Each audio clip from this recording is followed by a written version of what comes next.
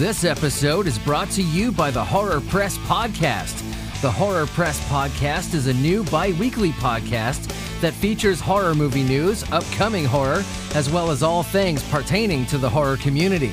It is your one-stop shop for informative discussion for all things that slink out from under the bed, emerge from the closet, invade the dreams of the unprepared, or drag them to some ghastly place that only the greatest of minds can create.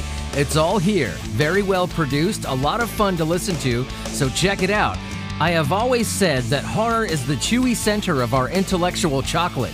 If the metaphor is to be taken as gospel, the Horror Press Podcast is a freaking Ferrero Rocher for your brain. A link to the show will be provided in this episode's description, or you can go to horrorpress.com. That's horrorpress.com.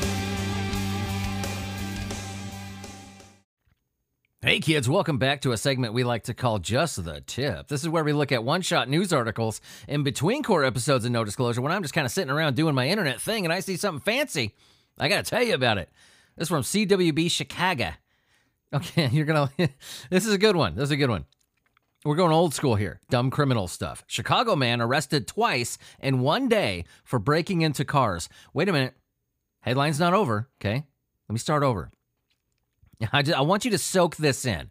I want you to drink it in like a fine fucking wine. Chicago man arrested twice in one day for breaking into cars while on an electronic monitoring device for breaking into cars. Okay, did you catch all that? Arrested twice in one day for breaking into cars while on electronic monitoring for breaking into cars. We got a special one here today, guys. Prosecutors say a Chicago man burglarized a Works crew van while wearing an electronic monitoring bracelet. Jeez. Someone has impulse control issues for two pending burglary cases. Two? Oh my God.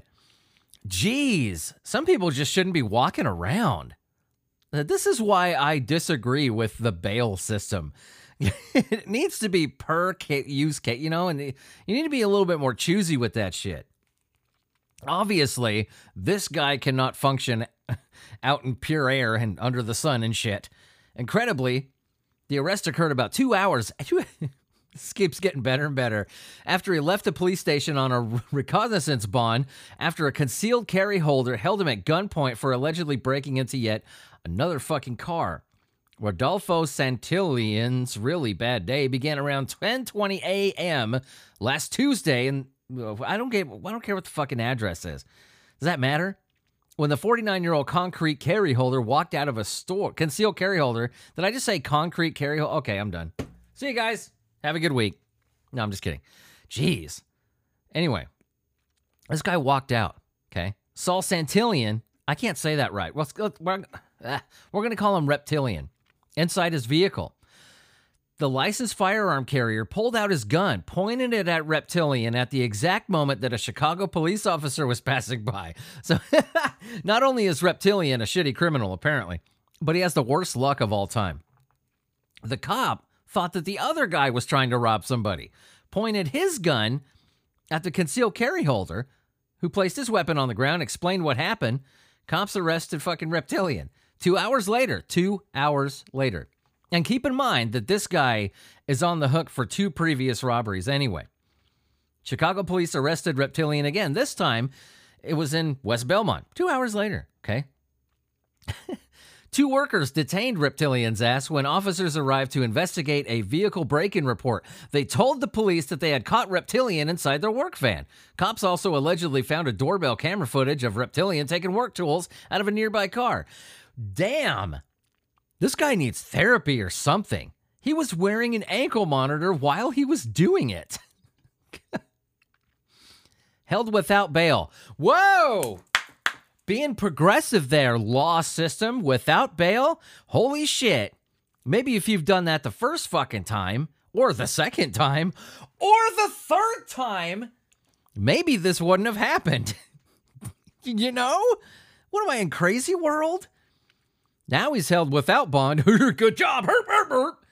In his pending cases. They ordered Reptilian to pay a $7,500 bail deposit on the new charges. He still ain't getting bail, so why does he pay? Anyway, Yeah, there you go. Reptilian breaking into shit. I can't say his last name. So you will forever be known as Reptilian.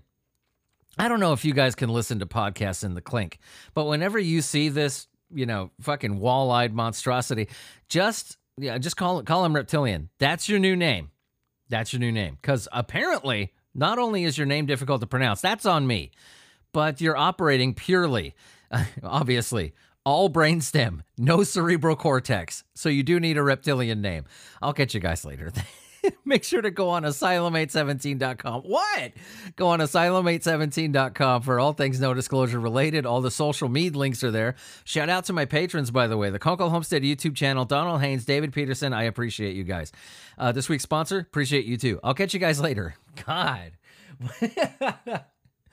He just cannot control himself, can he? Shit. Like Oprah on a rib roast.